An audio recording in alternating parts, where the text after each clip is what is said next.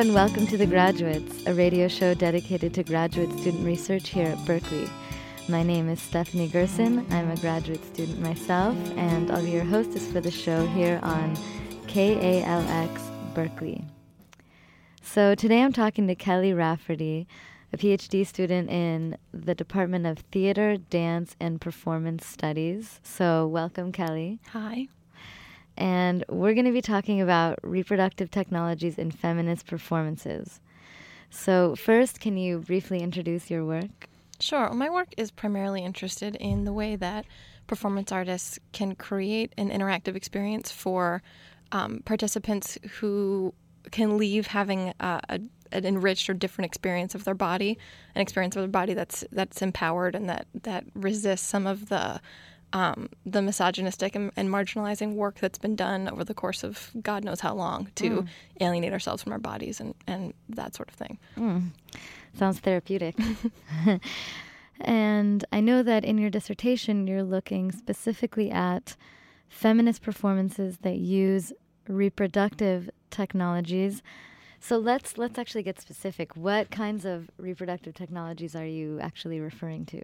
Well, this is one of the interventions that I'm trying to make with the project is by expanding what we conventionally think of as reproductive technologies. Usually you think of in vitro fertilization or insemination or things like that. And part of what I'm trying to do is look at how contraceptives are reproductive technologies, look at how certain elements from the history of gynecology, like the speculum, was obviously not just a historical object, but how it served as a specific kind of reproductive technology. And then I also look at technologies like tissue cultures or stem cell research as reproductive as well.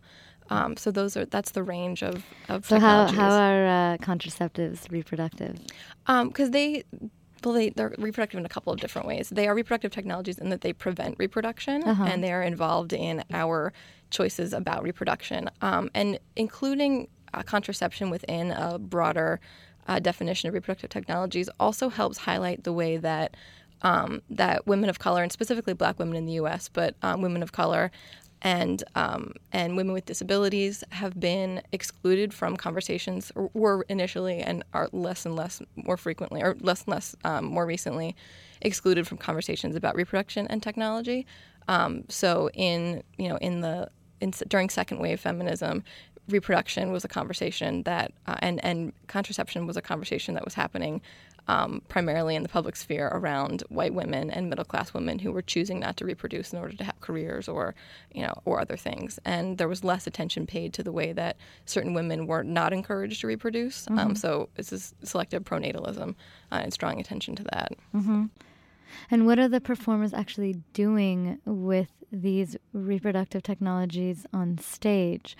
They're doing a couple of different things. In one of the pieces that I talk about, Annie Sprinkle's post-porn modernist, and this is one of the earliest pieces that I talk about, she uses a speculum in a live performance. Where for people who don't know what that is, maybe you want to... So a speculum is the device that a physician will use on a woman when you go in for a gynecological exam. Women know what this is. Yeah, and it gets inserted and kind of clicked open, and it's a way for the gynecologist to see your cervix and to take a pap smear and make sure everything's... So it's a tool of visibility and access. And interestingly enough, the speculum was invented by J. Marion Sims, and he created the speculum through experiments on disabled slave women in the South. And so they were subjected to repeated unanesthetized surgeries in order to repair fistulas.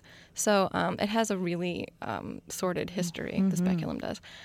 So Annie Sprinkle uses the speculum in a live performance. So she douches on stage and then inserts the speculum and invites spectators to come up and flash, or to shine a flashlight into her, into the speculum and to look at her cervix, because she wants people to be able to see what a cervix looks like. So that's one way in which these technologies are being used.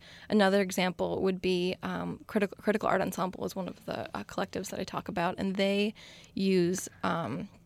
They thematize reproductive technologies in their work, specifically in vitro fertilization, in a piece called Flesh Machine. And one of the things that they do is they take swabs of tissue from the inside of spectators' cheeks, and then they will do it like a DNA extraction and amplification, and so the DNA becomes a part of the work of art.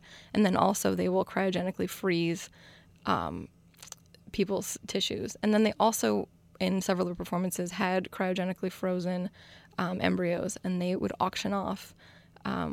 They basically tried to raise money to pay the rent on this cryogenic tank, and then at the end of several performances, I think maybe just one, but possibly more, they didn't raise enough money to keep the tank running, so the embryo, quote unquote, died. Wow.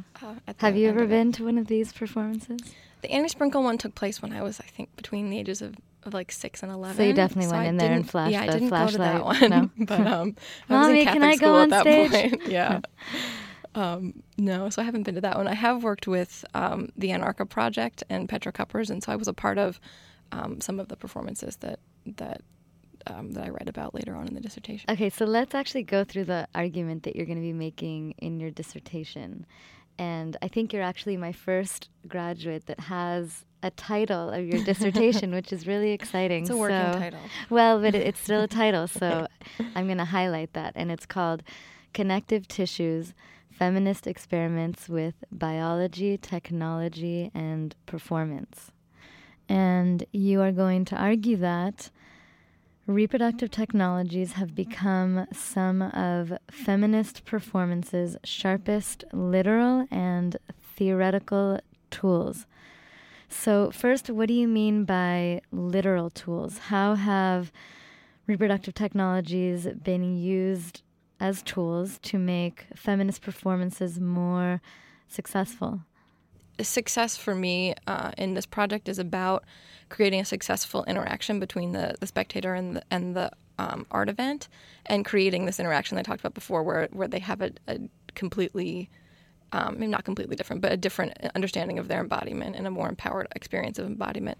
And so I think that one of the things I'm trying to argue in the dissertation is that when performance artists bring these technologies into the theater or into the performance space, it ends up fostering better interactions and more interesting interactions. And so this is one of the things that I argue around the Annie Sprinkle piece, is that the moment when she inserts the speculum and the speculum becomes this technology of participation, it just radically transforms the piece, and it invites the spectators to do all kinds of different things that they would not have done if the speculum wasn't there. And a similar case for the critical art ensemble piece, the fact that as a spectator, my tissue becomes part of the art object, and I might have a different understanding of the way that my tissue, my body can or does circulate through biotechnological networks, through corporate networks. I think that these technologies allow a level of participation that you just don't see in other kinds of work.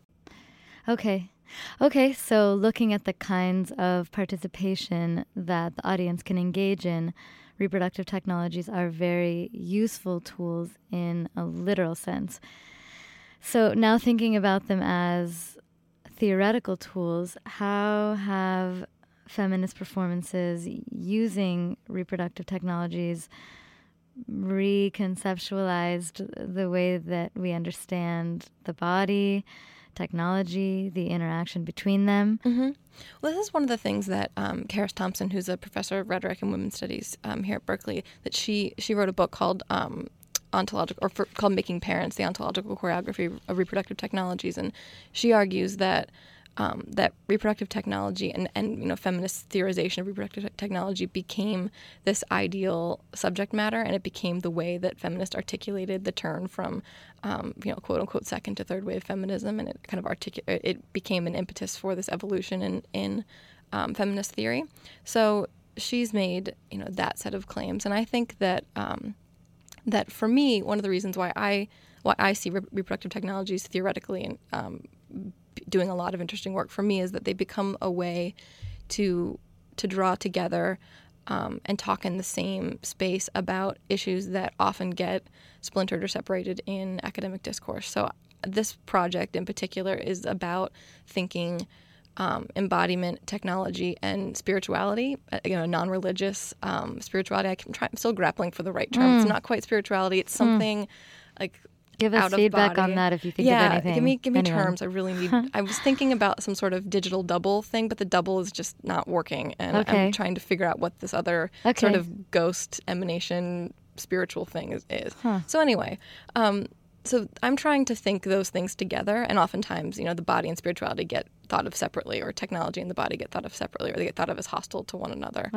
And so I think that reproductive technologies become a way to think about all of those things together, because, obviously the body and technology are deeply intertwined here, but then also in a lot of these performances, we see how the choice or the choice to reproduce or choice not to reproduce ends up dealing with a lot of these otherworldly or spiritual or kind of existential questions. Exactly. Yeah. And so it just becomes this place to talk about things that don't get talked about, and also becomes a place to bring together experiments and performance and evolutions or progress or whatever you want to say in biotechnology, and then also in feminist theory. So it brings these three disciplines together in a different way that they haven't been before either. So it does a couple different tricks for me theoretically.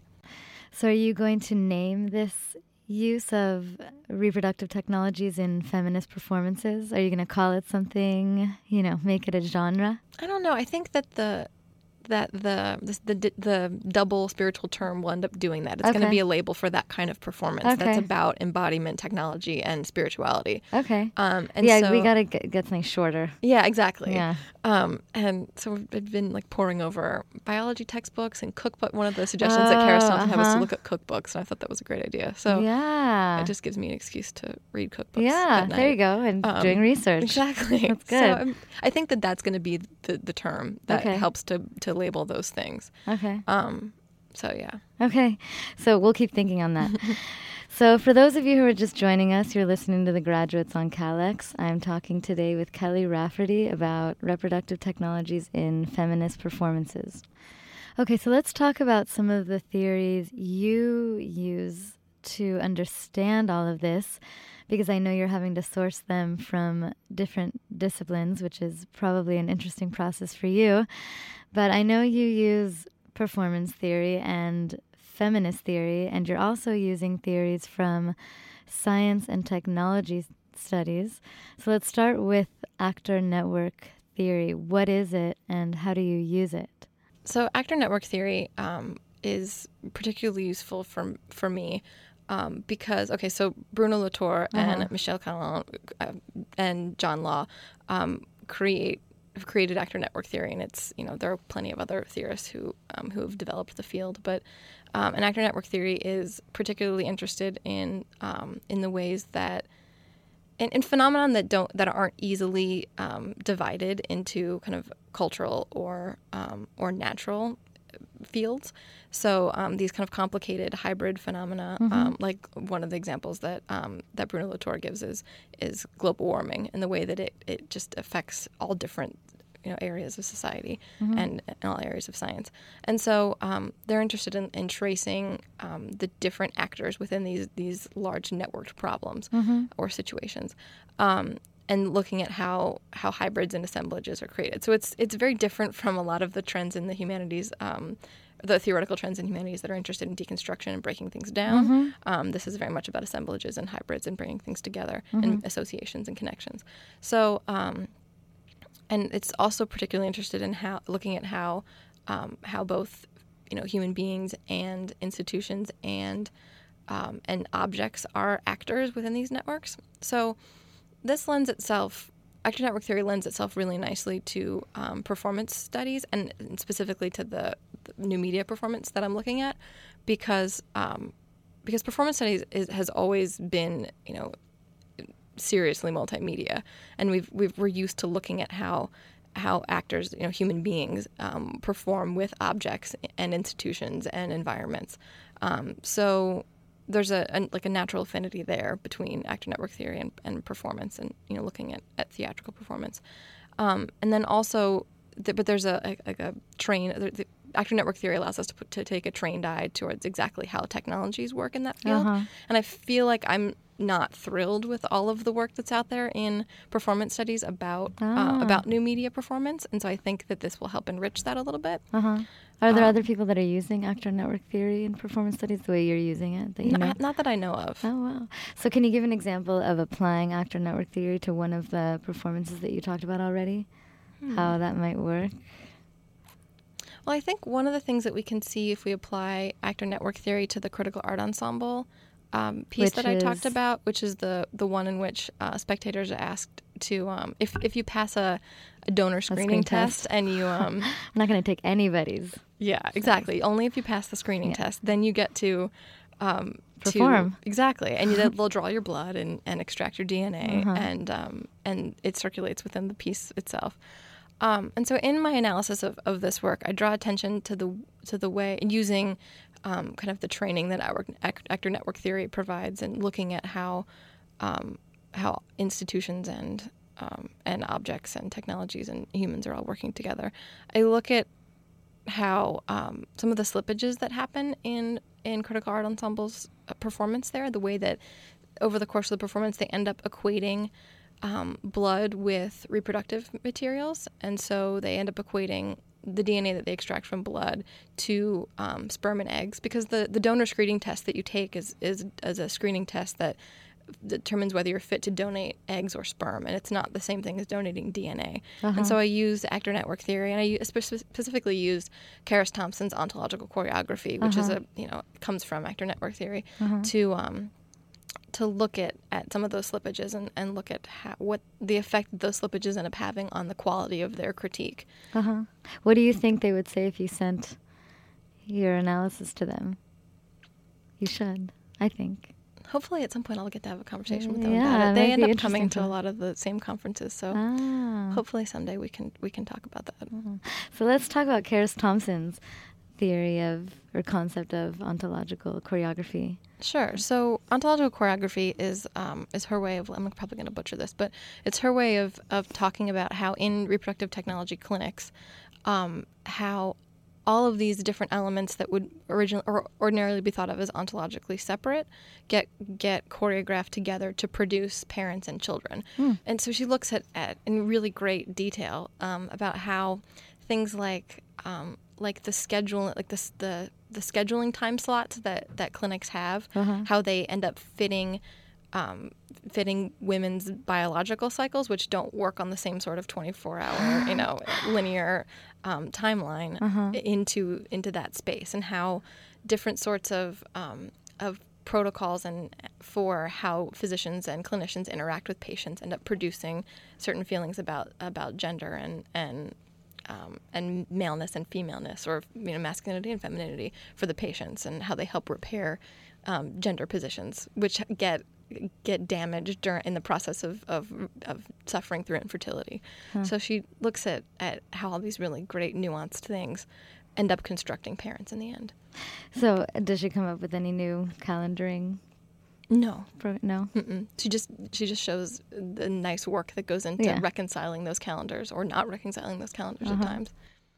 All right, so we will be right back. On next week's show, I'll be talking to Sarah Lopez from the Architecture Department about the impact of migrant remittances on the architecture and infrastructure of rural Mexico. So please join me for The Graduates every Monday from 12 to 12:30 on CalX. And please visit our Facebook page. Search for The Graduates CalX in quotes on facebook.com. You can become a fan, you can write on the wall, you can check the guests of future shows, or suggest yourself as a future guest. So don't be shy, that's The Graduates KALX on Facebook. Welcome back. Today I'm talking to Kelly Rafferty about reproductive technologies in feminist performances. So do you think that these kinds of performances have the potential to make people think about the technologies differently, or even design them differently? It's hard to be too optimistic about that, but I know that one of the other pieces that I write about is it's called Glass Body, and it was made by Anna First, and she works in the UK. And she created this piece in collaboration with physicians and clinicians at a hospital in the UK. And so it was installed within the hospital. And so there were a lot of physicians who came to the show, and clinicians who came to the show. Yeah. families who were undergoing different sorts of reproductive treatments. And this is at one of the biggest reproductive technology hospitals in the UK, one of the ones that was well known for that kind of work. And so I think in that instance, it's quite possible that she could have had an effect on the way that physicians interact with their patients, the way they understand, because the piece was about her experience with IVF, so they might understand the work that they do and the way that families respond to their work in a different way that hopefully would influence how they use their technologies in the future. Yeah, at a certain point, it's like you might as well just, put the surgery on the stage and have the doctors watch what they already do. Mm-hmm. Okay, so clearly the technologies themselves are politically charged, and that's incorporated into the performances. But even the way artists access the technologies carries political baggage. So is that also incorporated into the work? Yeah, this is something that was thematized in Critical Art Ensemble's Flesh Machine. They made a website for a fake biotech company called Biocom, and so they definitely address the industry behind reproductive technologies. And the issue of access to the technologies is really interesting because, as with a lot of new media art, it's really expensive and difficult to get access to new art, and so to these new technologies to make the art. So it ends up being a lot about class and funding and things like that, which is what the art is trying to talk about in a lot of cases, anyway. Which is why a lot of the pieces don't actually use. They're not making, except in the Critical Art Ensemble instance, they're not like making embryos on stage. Right. They're like in one of the pieces I talk about by Deb Margolin, who was one of the kind of the first and one of the most important feminist performance artists. She thematizes ultrasounds in her piece, but she uses this plastic screen that she just drops that just rolls down from the ceiling to represent a television and an ultrasound screen. And so I think it's actually hysterical that's what she ends up using. It's this really low tech, just plastic screen that unrolls. And then in a sprinkle piece, it's a basic speculum. But as many people know, the access to the speculum and taking the speculum back in women's hands was a big part of the women's health, self-help movement in the late 60s and early 70s. So in a way, this dissertation ends up being about kind of reclaiming low technologies as new media, and looking at the politics of access to new media. So if video projections and interactive websites are now conventional new media technologies and speculum, syringes, ultrasounds, tissue cultures, stem cells are unconventional new media, what's the next frontier? Weapons of mass destruction. Oh, God. Illegal substances. I think for some new media artists, bioart is the new frontier, and so using tissue cultures and stem cells, it's not really done that widely. So I think it really is the new frontier. I think creating living organisms like tissue culture and art project is doing is kind of the new frontier in this, and I think that's where the dissertation, at least for now, is going to end up. I think one of the things that worries me about that is that right now it's starting to look like a Boys with Toys club. Yeah. And I feel like even within that, there's the people who are criticizing the work are not necessarily doing it from a feminist perspective, or looking at the way in which this work emerges from a genealogy of feminist body art and feminist performance. Right, which is what you bring to how you look at these performances. And I know that you're also involved in several performances on campus. So do you incorporate your academic work into anything you produce? I've directed a couple of more standard plays that deal with like physicality and embodiment in interesting ways. But then I've also devised a couple of pieces, and The first piece that I devised at Berkeley was called Barbies That Matter, on the discursive limits of plastic. And they're based on these really hysterical poems by Denise Duhamel. And one of them was about Barbie as a religious fanatic and Barbie as a reproductive technology making babies out of plastic. So I kind of started there. And then I also created a piece with some of Karis Thompson's undergraduates a few years ago in a rhetoric class, and we created a piece called "Don't Copy Me: Site-Specific Clones," and we used the reading and discussion that we had over the course of the semester on stem cell research to create a really funny and interesting piece about cloning and our own relationships to reproduction and copying in our academic and personal lives. Good. So you have a good time with this. Oh yeah, it's a lot of fun. Good. So the last question: how has your work,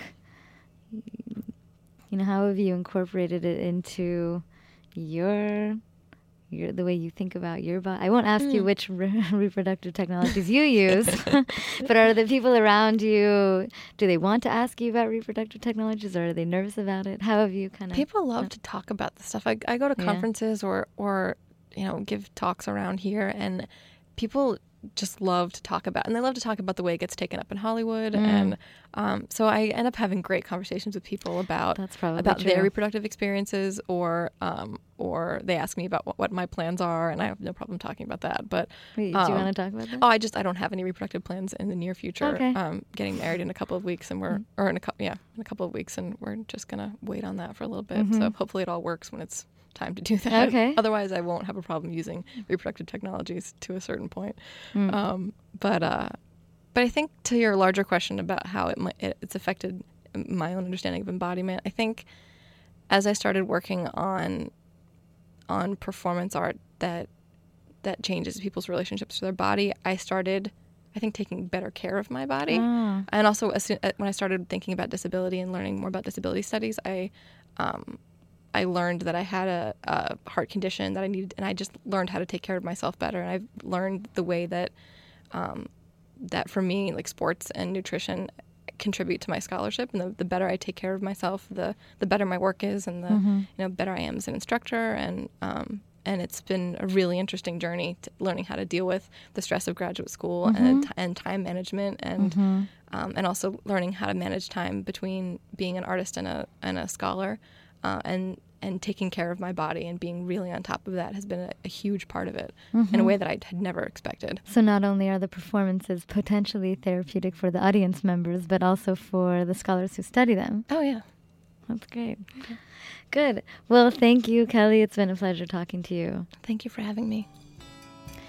And if the topic of bodies in new media arts piqued your interest, there will be a New Media Arts Festival here at Berkeley from June 1st to 3rd called Berkeley Big Bang 08, with a panel specifically dedicated to embodiment on the second day of the festival on June 2nd, which will include talks by graduate students here at Berkeley. For details about the embodiment panel and the festival in general, visit the website of the Berkeley Art Museum and Pacific Film Archives, which is bamphA.berkeley.edu/events/education/Big Bang. So yes, this will be a big bang of new media arts, and you should definitely check it out. You've been listening to The Graduates, a radio show dedicated to graduate student research on KALX Berkeley. Background music was produced by Chris Peck. You can check him out at myspace.com/Chris Peck. My name is Stephanie Gerson. Visit us on Facebook. Search for The Graduates KALX. You can download our podcasts from iTunes University and join me next Monday from 12 to 12:30.